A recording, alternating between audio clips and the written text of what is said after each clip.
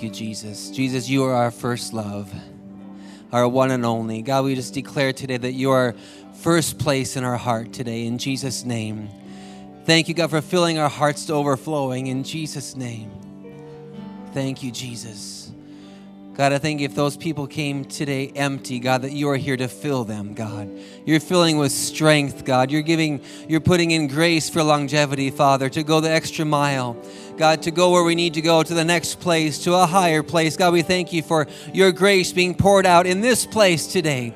In Jesus' name, God, this place is filling. It is swelling. It is growing. God, it's getting bigger by your grace. By your grace, Father, we thank you in Jesus' name. In Jesus' name, that you're filling this place with fresh breath from heaven. In Jesus' name, Amen, amen. How many know it's refreshing to be around your first love, isn't it? It's refreshing. And so God comes to refresh us with his presence. Amen. Well, my name is Ryan Carey, and it's so good to see all of you here today. Thank you so much, worship team.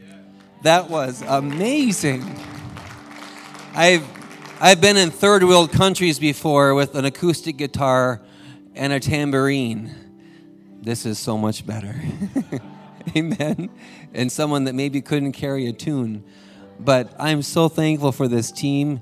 I'm thankful for you, and so good to see you. Turn and greet one another. I just feel the goodness of God in here this morning. God is so good.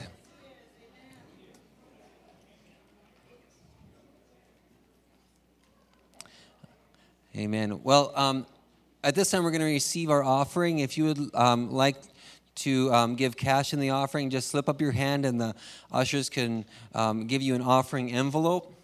So just slip up your hand, and they can give you one of those. If you're writing out a check, you can make it out to Destiny Church.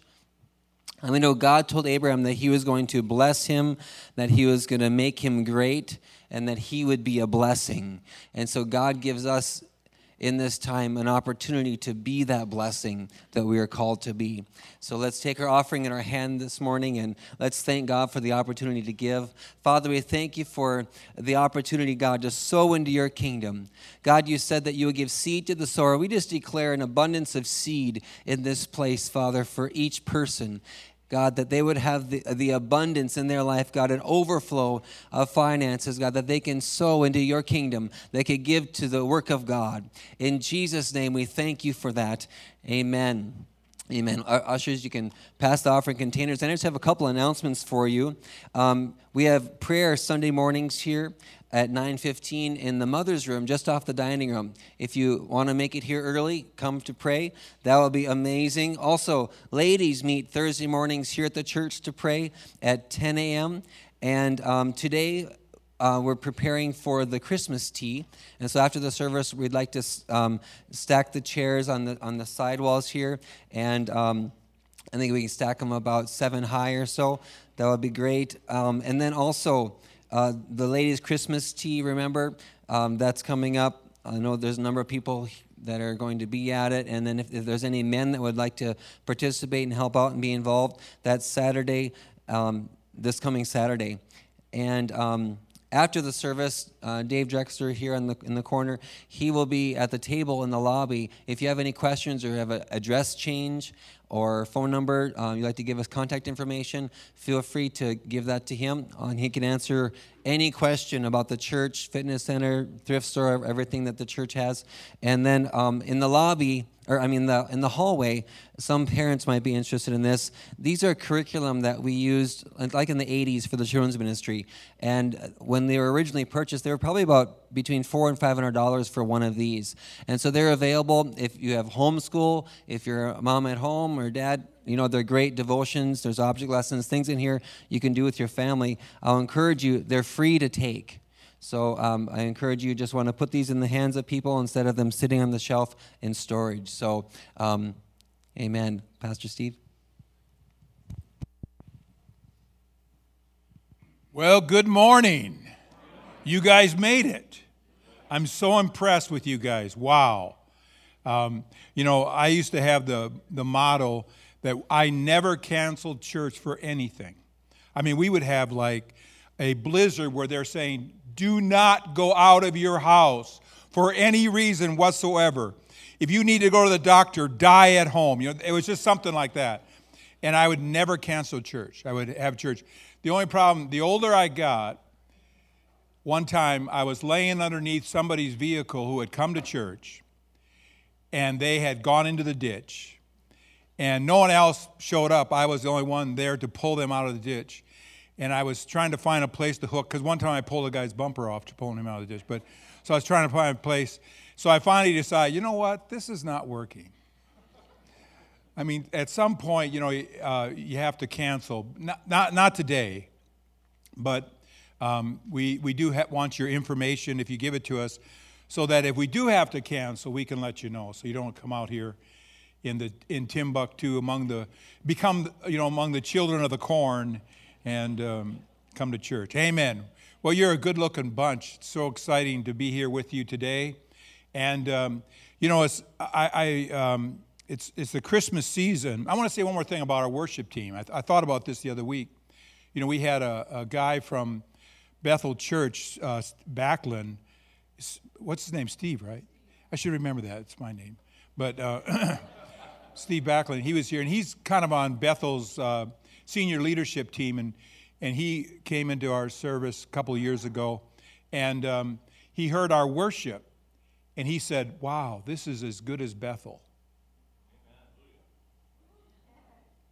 I said, you're not exaggerating, are you? He goes, no, it's amazing. So I just wanted you to know how blessed you guys are. Amen. So they do a tremendous job. We appreciate them. I want you to open your Bibles to Hebrews chapter 1. This is December, as you know, and so I'm going to do a few messages on Christmas. And I want to do not a typical Christmas message, because most of us have heard the details over and over again and the different characters. But I want to talk more about why Jesus came. Because, sometimes, we kind of hear that about Jesus and Christmas, and sometimes we can become so, it's like familiarity. We hear it all the time, and it's like it's not special. It's not like, do you realize what just happened?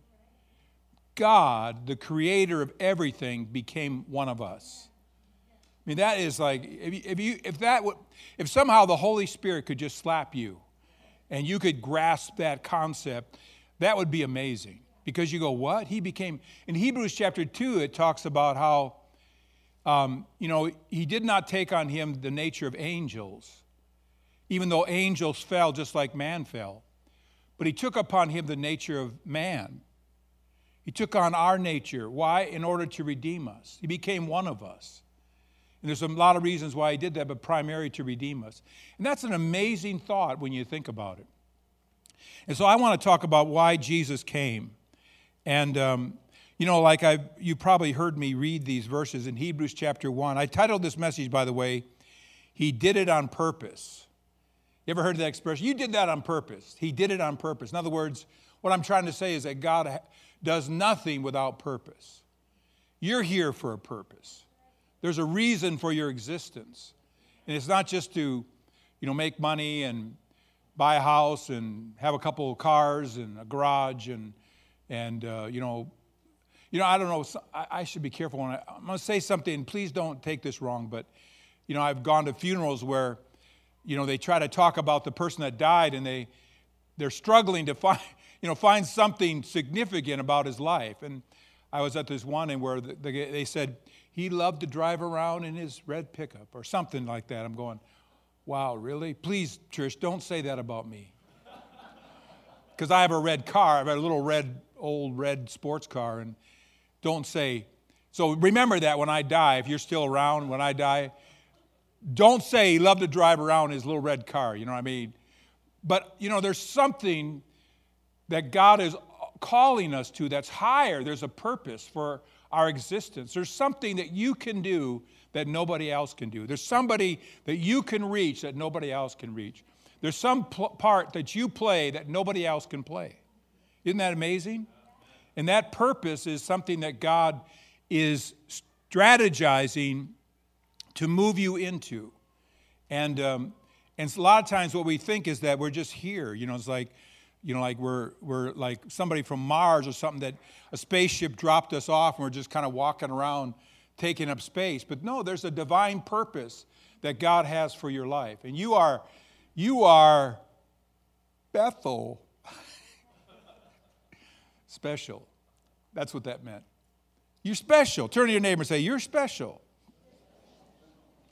And so God came, that verse that says in John 3:16, it says, for God so loved the world that he gave his only begotten Son, that whosoever believeth on him should not perish, but have everlasting life. Perishing, we think always in an eternal sense, and that's, of course, true. But how many know you can live your life on this earth and just be a perishing? My life is just perishing. My life is just a wash. And not ever discover purpose. I remember years ago I heard a preacher say that the Lord spoke to him and said, many people live and die and never connect to the purpose God has for their lives. And Jesus came to connect us to purpose. Came to connect us to purpose. And so God wants your life to count for eternity. In Hebrews chapter 1, it says, long ago, at many times and in many ways, God spoke in times to our fathers by the prophets, but in these last days he has spoken to us by his Son. Now, the book of Hebrews is a comparison book. He compares the old covenant with the new covenant. And the conclusion that he comes to is the new covenant is so much better. Better covenant, better promises, better sacrifice, better high priest, better access. Everything is better. And so he says that in the Old Testament, God spoke to us. It was God speaking. That's why the whole Old Testament is inspired. It is God speaking to us. But he's contrasting that with now, in these last days, he has spoken unto us by his Son. And I pointed this out to you, that in the incarnation, which is when God became a man, God stepped out of eternity and became one of us. God stepped out of eternity and he appeared. And so when the disciples said, show us the Father, Thomas said to Jesus, show us the Father and it suffices. It's enough for us. And Jesus said to him, if you've seen me, you've seen the Father. If you've seen me, you've seen the Father. And so, like in the Old Testament, God didn't, lay it all out at the very beginning. He kind of spoke, like we sang that song, Jireh. Some of you probably wonder, what's Jireh mean? It's one of the covenant names for God. It's Jehovah Jireh. And it means that God will provide. Jehovah Jireh. God will provide. And so if you look at the names of God, God called himself by a bunch of certain names, but he slowly through time, it took hundreds of years, and God would say, oh, by the way, I'm this too.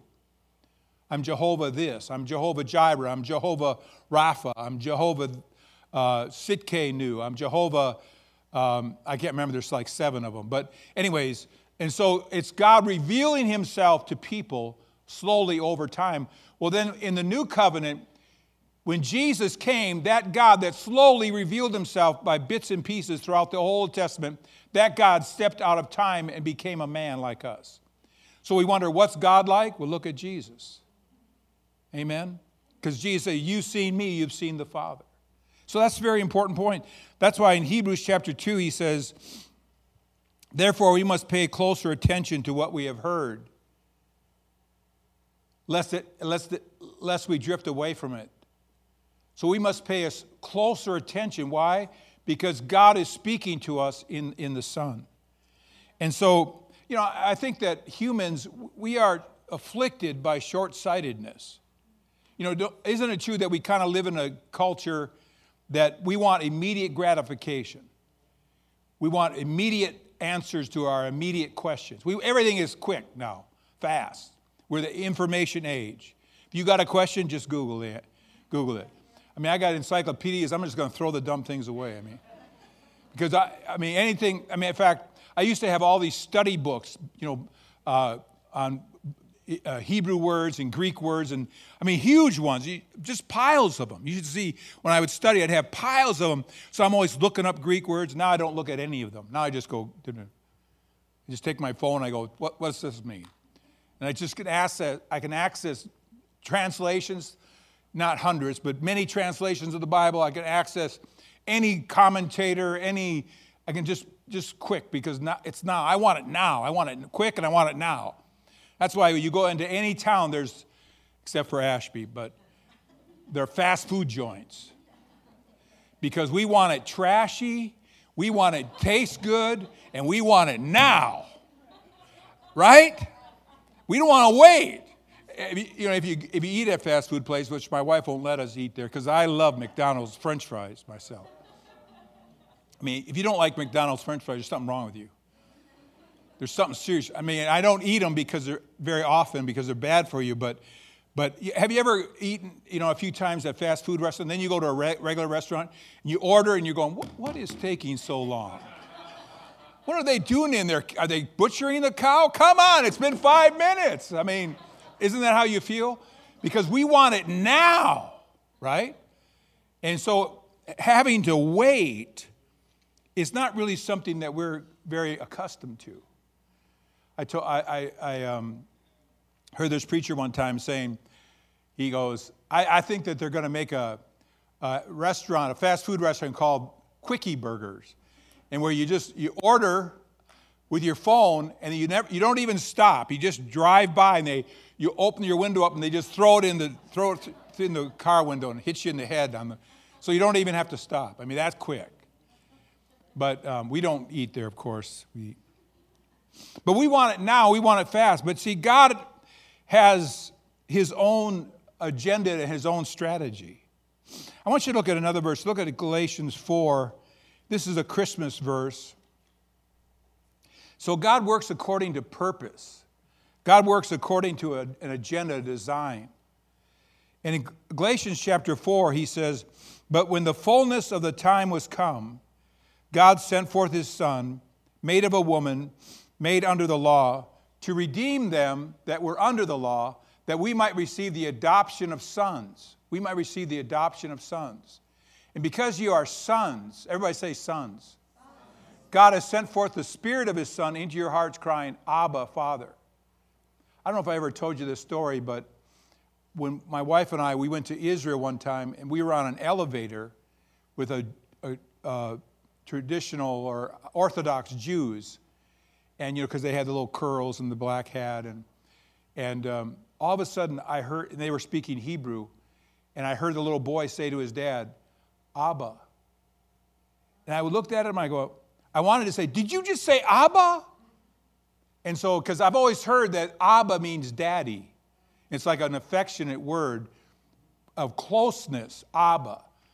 And this little boy, he looked at his daddy and said, "Abba." And so it says that God sent forth his Spirit, the Spirit of his Son, into our hearts, crying, "Abba," or daddy. It's an affectionate word, Father.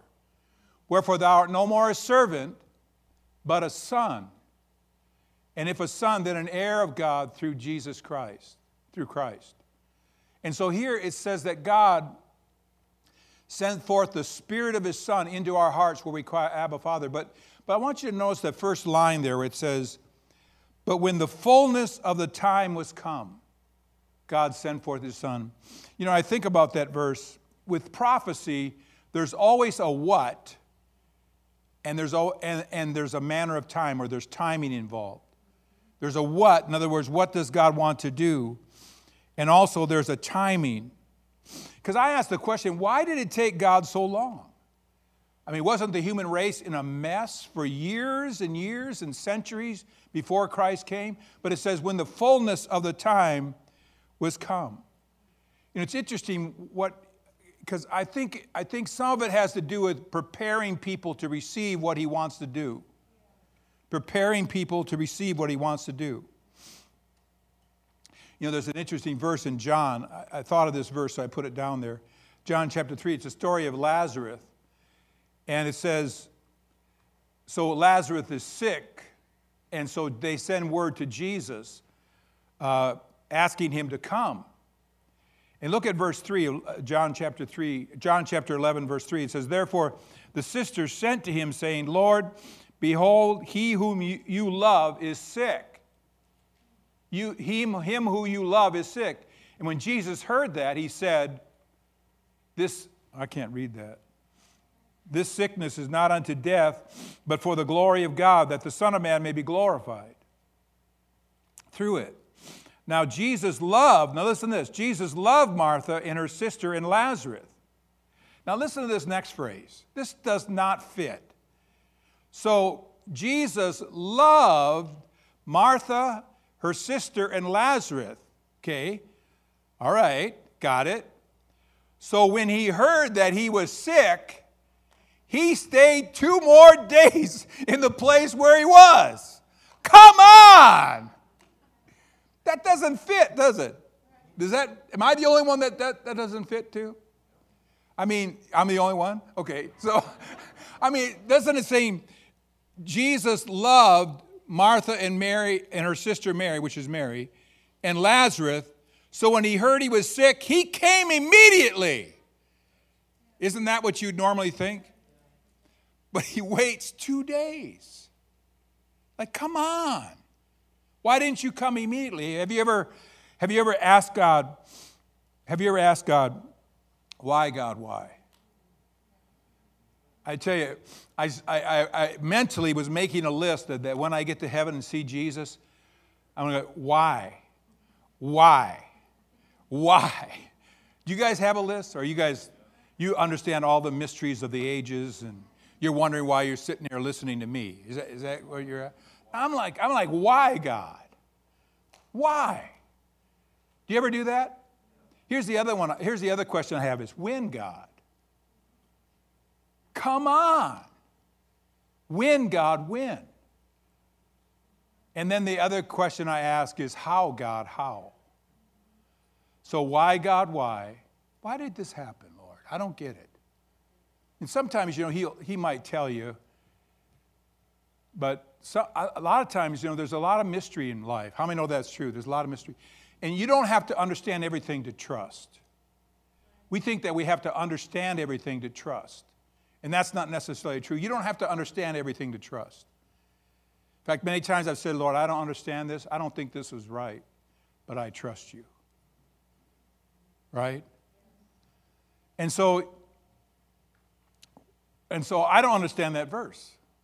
I mean, ultimately, how many know that it turned out good because Lazarus was dead for 4 days.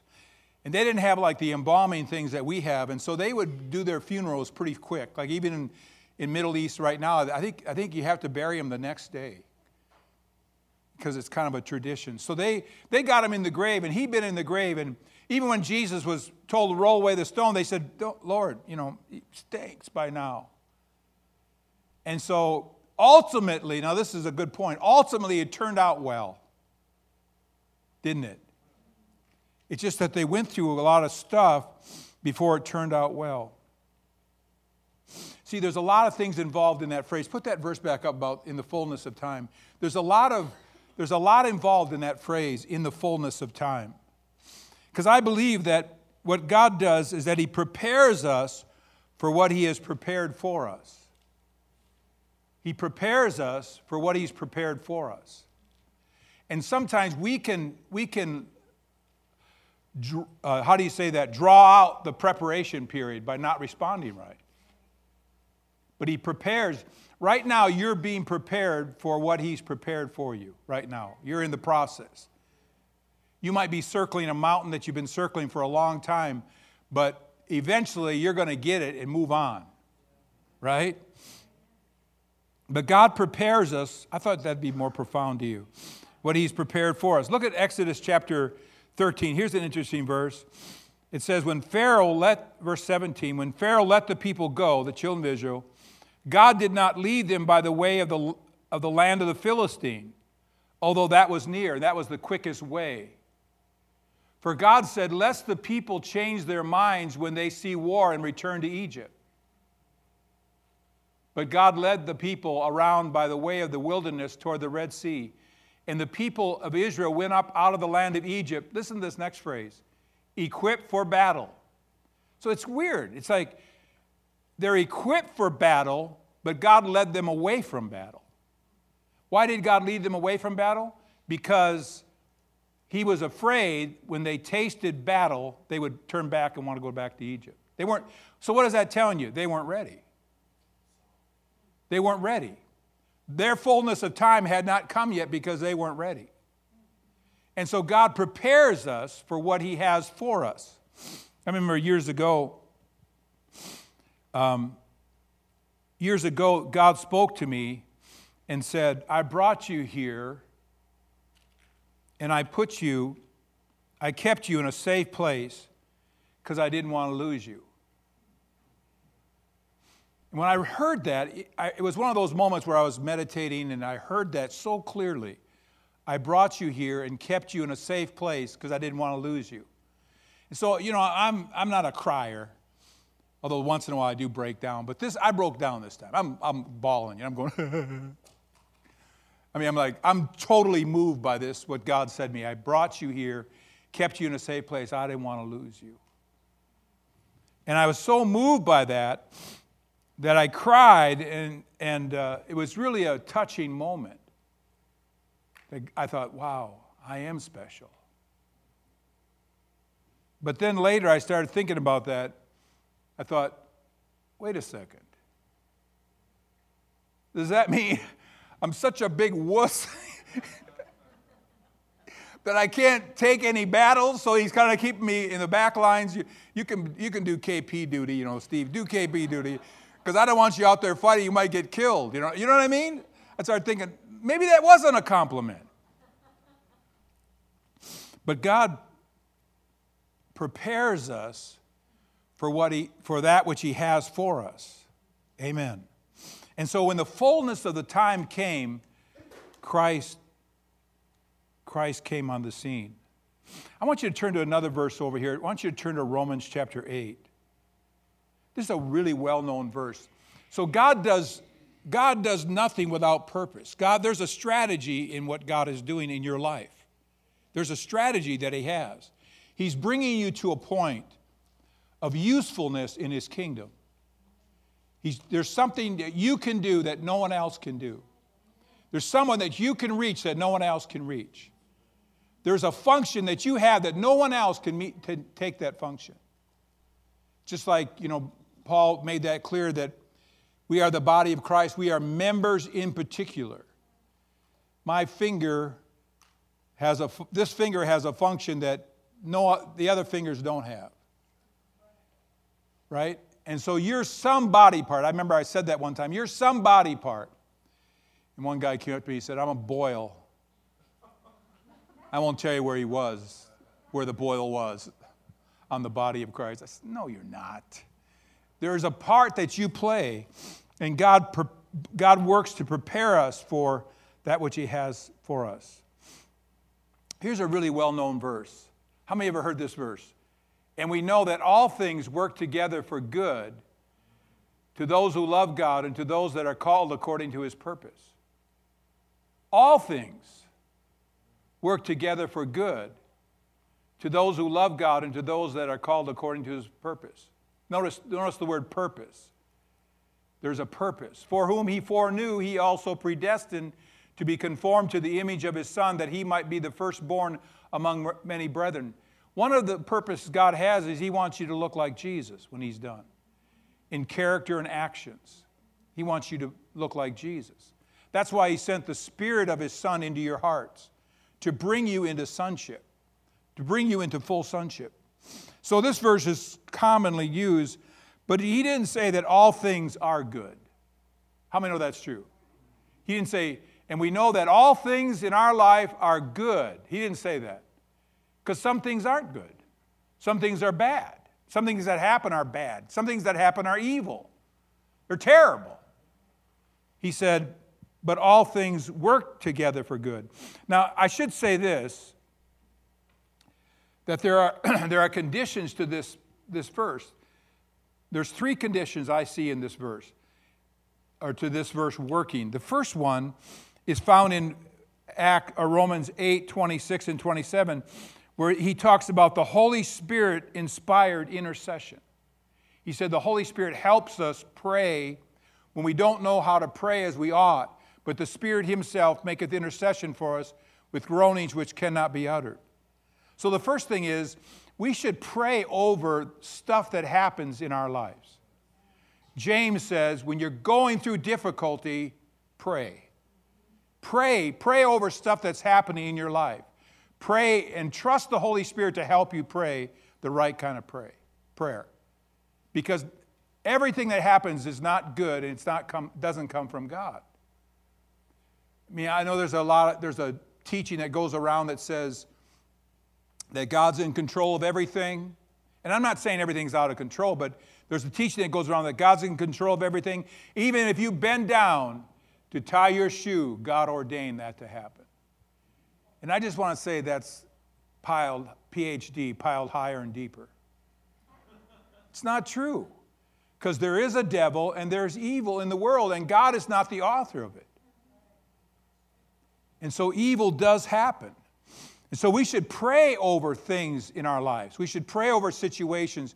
We should pray over every situation that happens in our lives. We should pray over it because it doesn't automatically turn out for good. There's conditions to this verse. One is prayer. The second is that we're a lover of God. Sometimes when we could reassess, am I really on track with God? Am I a lover of God? Because it says things work out for good to those that love God. Are you a lover of God? Are you putting God first? This may be a time for you to adjust your affections and adjust your priorities in your life. That's the second thing. And then the third thing is, are you pursuing God's purpose?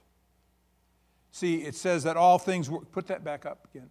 All things work together for good for those who love God and to those who are called according to his purpose. See, I know that people use this as a passive verse, meaning that we just sit back and we just kind of, surf the internet and we just kind of sit on the sofa and couch potato and, hey, all things work for good. I don't see this as a passive verse. I see it as a proactive verse.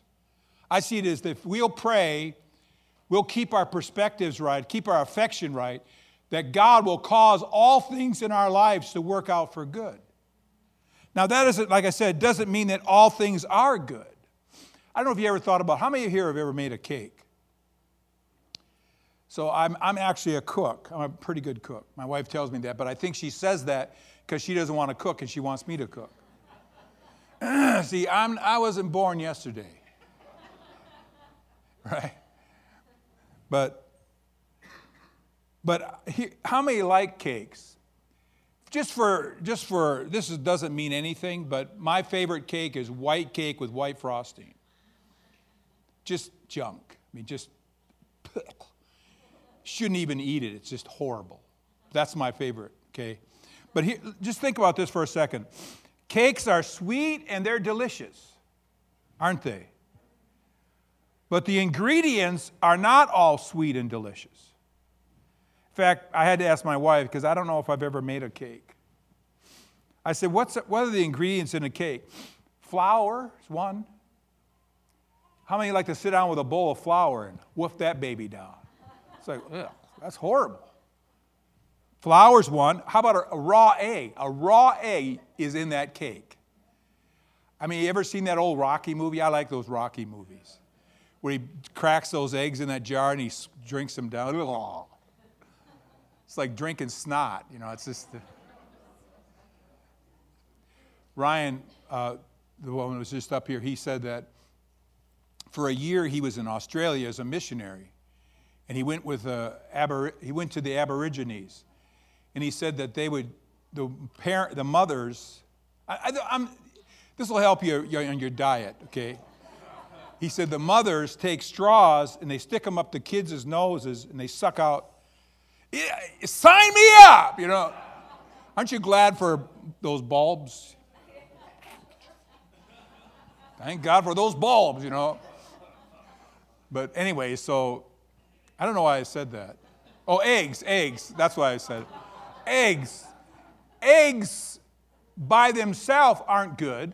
I mean, unless you cook it. Here's some other things. Oil, baking soda. Oh, that's delightful tasting. Vanilla, salt, and of course, sugar. So each one of those incidents by itself is not good. It's horrible. Flour's horrible. But when you mix it all together, my mom used to tell me, did your mom ever tell you this? Some of us older people, maybe we knew this, but even before you bake it, what do they call the ingredients? The batter. You'd always want to taste it because it's saturated with sugar. How many ever done that? Taste that. My mom used to tell me, don't, you'll get worms. Do you guys ever hear that? Don't touch it. Before it's cooked, you'll get worms. And I'm sure she said it just because she didn't want my little finger in there sucking it up. What I'm trying to say is that there are stuff that happen in our lives that are not good. This is not good. But what I'm saying is that God, if we pray, we keep our priorities right, God will work it out for good. It'll turn out for good. Amen. God will work together and make it good. You think about this. Time really went fast today. Maybe it didn't go fast for you, but it went fast for me. When you think about the story of Joseph, because when I thought about this, because the story of Joseph to me is pretty encouraging, because it's a beautiful example of how evil events can turn out for good. Because first of all, if you've ever had like a revelation or a vision or whatever, or even a spiritual dream, you know how inspiring it is. It can be really inspiring. It's like, wow, that's powerful. And so Joseph has these dreams where he sees the interpretation of the dreams is everybody's bowing down to him. His mom and dad are bowing down to him. His brothers are bowing down to him. So he's excited. So he thinks that everybody else will be excited. Hey, guess what, guys? He gets all the guys together. Hey, gets all his brothers together. Guess what? God showed me you're all going to bow down to me. Isn't that exciting? How many know they weren't excited? And then on top of it, his dad favored him and gave him this coat of many colors. So he's parading around like a peacock, with that coat of many colors going, y'all going to bow down to me. Yeah. That is the last time anything went right in his life. Because first of all, his brothers, they didn't take a shine to him. And they didn't believe it. They didn't see it like he saw it. So they grab him and throw him in a pit. And they were going to kill him. He's listening to this story. Let's kill the jerk. I hate him. Let's kill him. He's listening to this. Guys, you want another opinion there? And then they say, well, let's sell him. So they sold him into slavery in Egypt.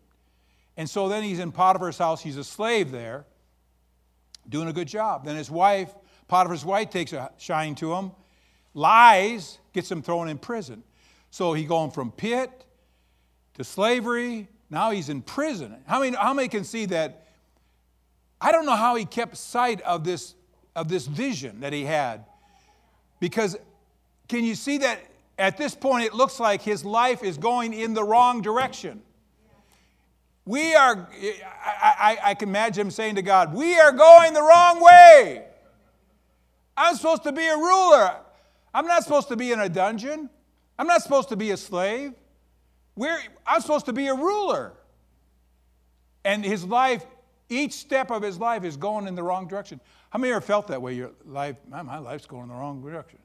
Unless you steered it in the wrong direction. But I'm talking about circumstances. He didn't necessarily, I guess you could blame him for telling everybody about his vision, but he didn't really steer. These circumstances were out of his control. But they were all going in the wrong direction. But God was preparing him for what he had prepared for him. How many can see that? And in the fullness of time, it's like it happened in one day. In one day, he went from the prison to the palace. In one day. And then a few years later, I just wonder what he thought when his brothers came and he was second in command. It was his job to feed the people and sell them grain. And when he looked out, his brothers were all bowing before him. They didn't know it was him. I wonder what he thought. He thought, there it is. But how many years did it take for that to come to pass? It happened in the fullness of time. How many can see what I'm saying? And so, here's what I want to say to you. And here's how Joseph concluded, or this is how Joseph summarized, or this is the interpretation that Joseph had on the whole situation. In Genesis chapter 50 and verse 20, it says, as for you, you meant evil against me. In other words, you meant evil against me. It was evil what you did. It wasn't good. It was evil. What you did was evil. But God meant it for good. In other words, God made it good. He worked it out for good in order to bring it about as it is this day to save many people alive. See, God is on a mission, not just to save you and bless you, but to save the human race. And God is preparing you for a place that only you can do, something that only you can do, something that only a function that only you can fulfill, the people that only you can reach. God is preparing you for what He has prepared for you. And so if we pray, commit ourselves to God and trust Him, He will take every event in our lives and He'll turn it around for good. He'll make good out of it. He'll make good come out of it. Even evil events, even bad things, He'll make good come out of it. How many can see that? So here's the thing. Here's my last summary as the worship team comes. Are you guys still okay? Yeah. Quiet. Are you thinking about your life right now? So let's all stand together as the worship team comes. I want you to close your eyes just for a minute. See, if you're a Christian here, you have the Holy Spirit. I want you to ask, as the worship team comes, I want you to just ask, close your eyes, just say, Lord, what are you saying to me in this message? Just say that to the Lord. You don't have to say it out loud, but just say, Lord, what are you saying to me in this message? What is the outtake of it? See, I don't know why why it took Him so long to come. I wonder about that. It says in the fullness of time, or at the right time, at the right moment, Christ came. God sent forth His Son, born of a woman, born under the law, to redeem those who are under law. In the fullness of time, at the right time. In the Old Testament, God had prophesied the coming of Christ.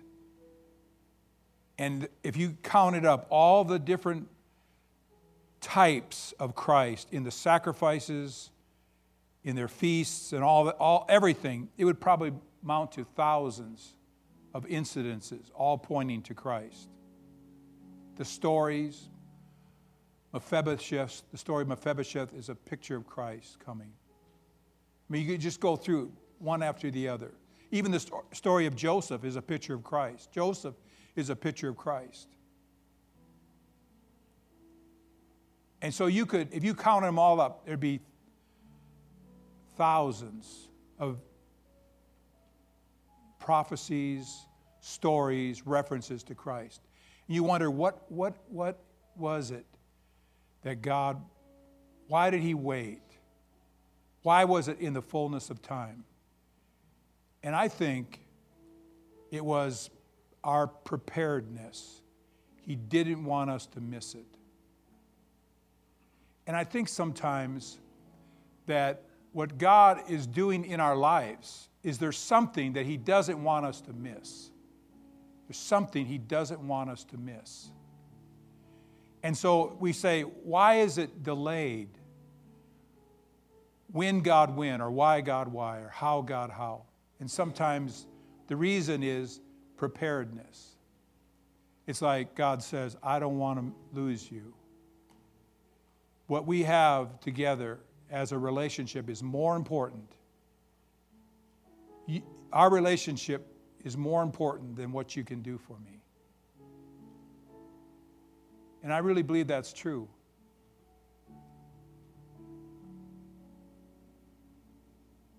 So let's sing this song. You have a song we could sing?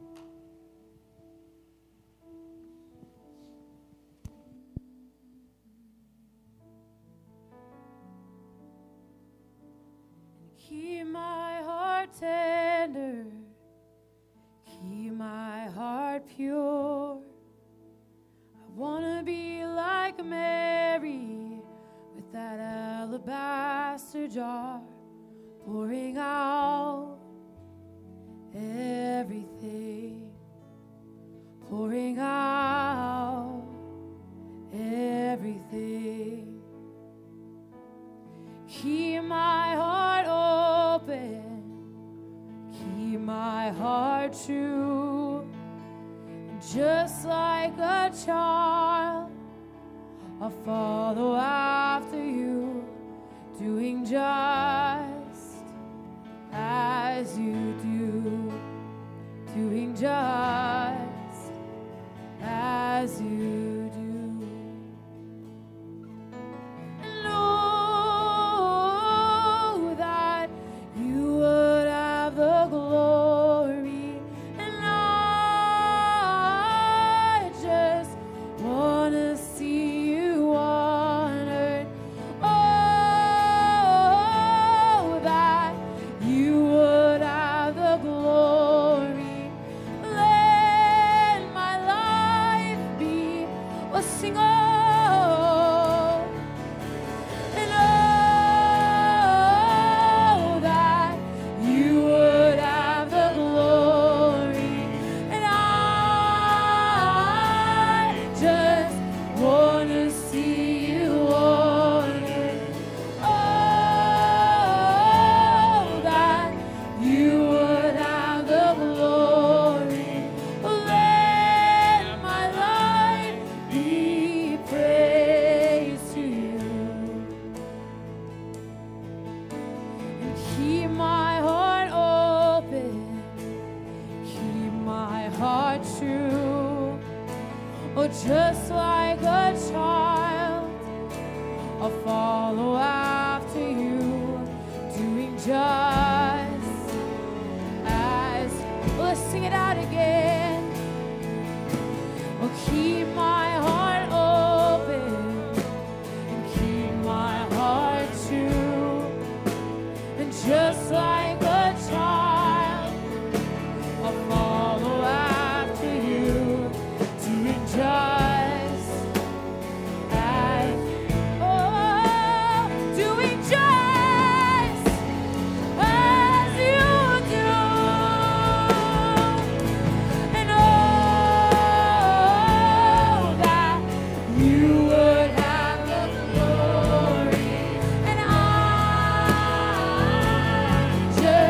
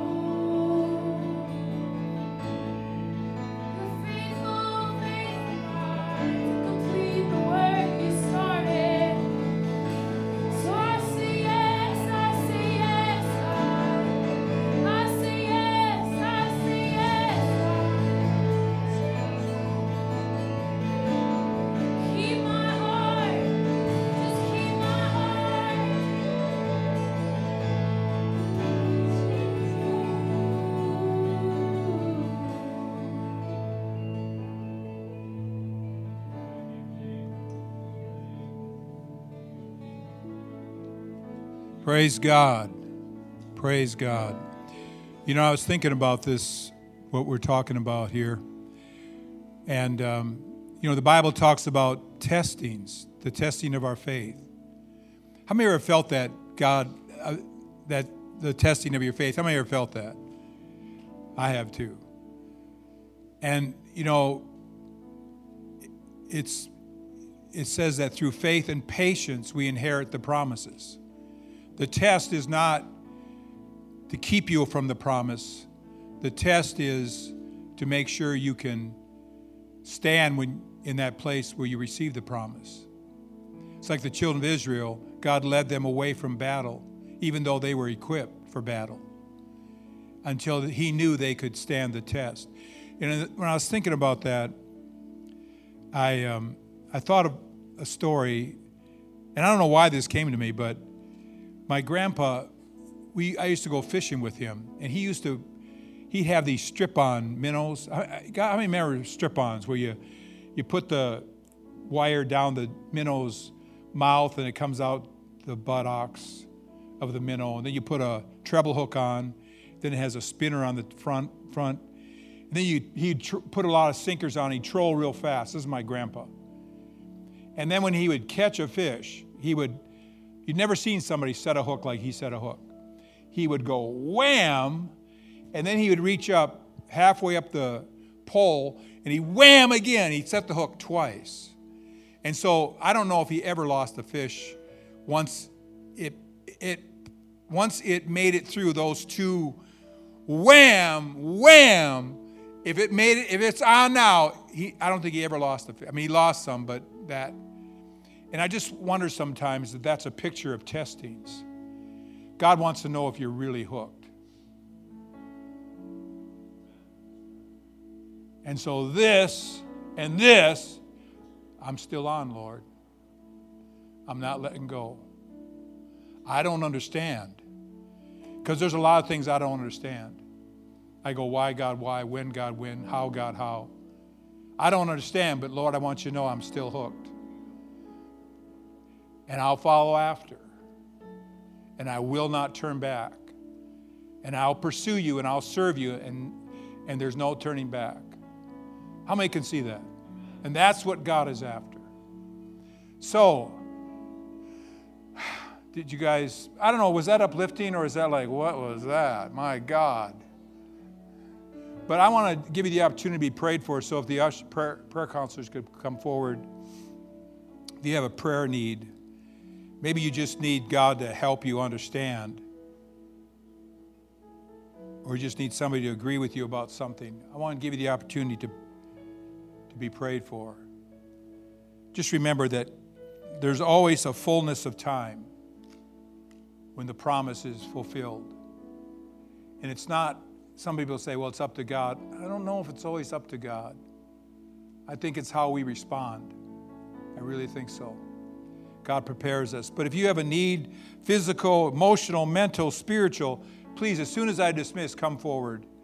And we have some good fellowship out there. We want to invite you to, I don't know if there's anything out there. I guess there is something out there. It's hidden somewhere. It's kind of a scavenger hunt, huh? Always something out there somewhere.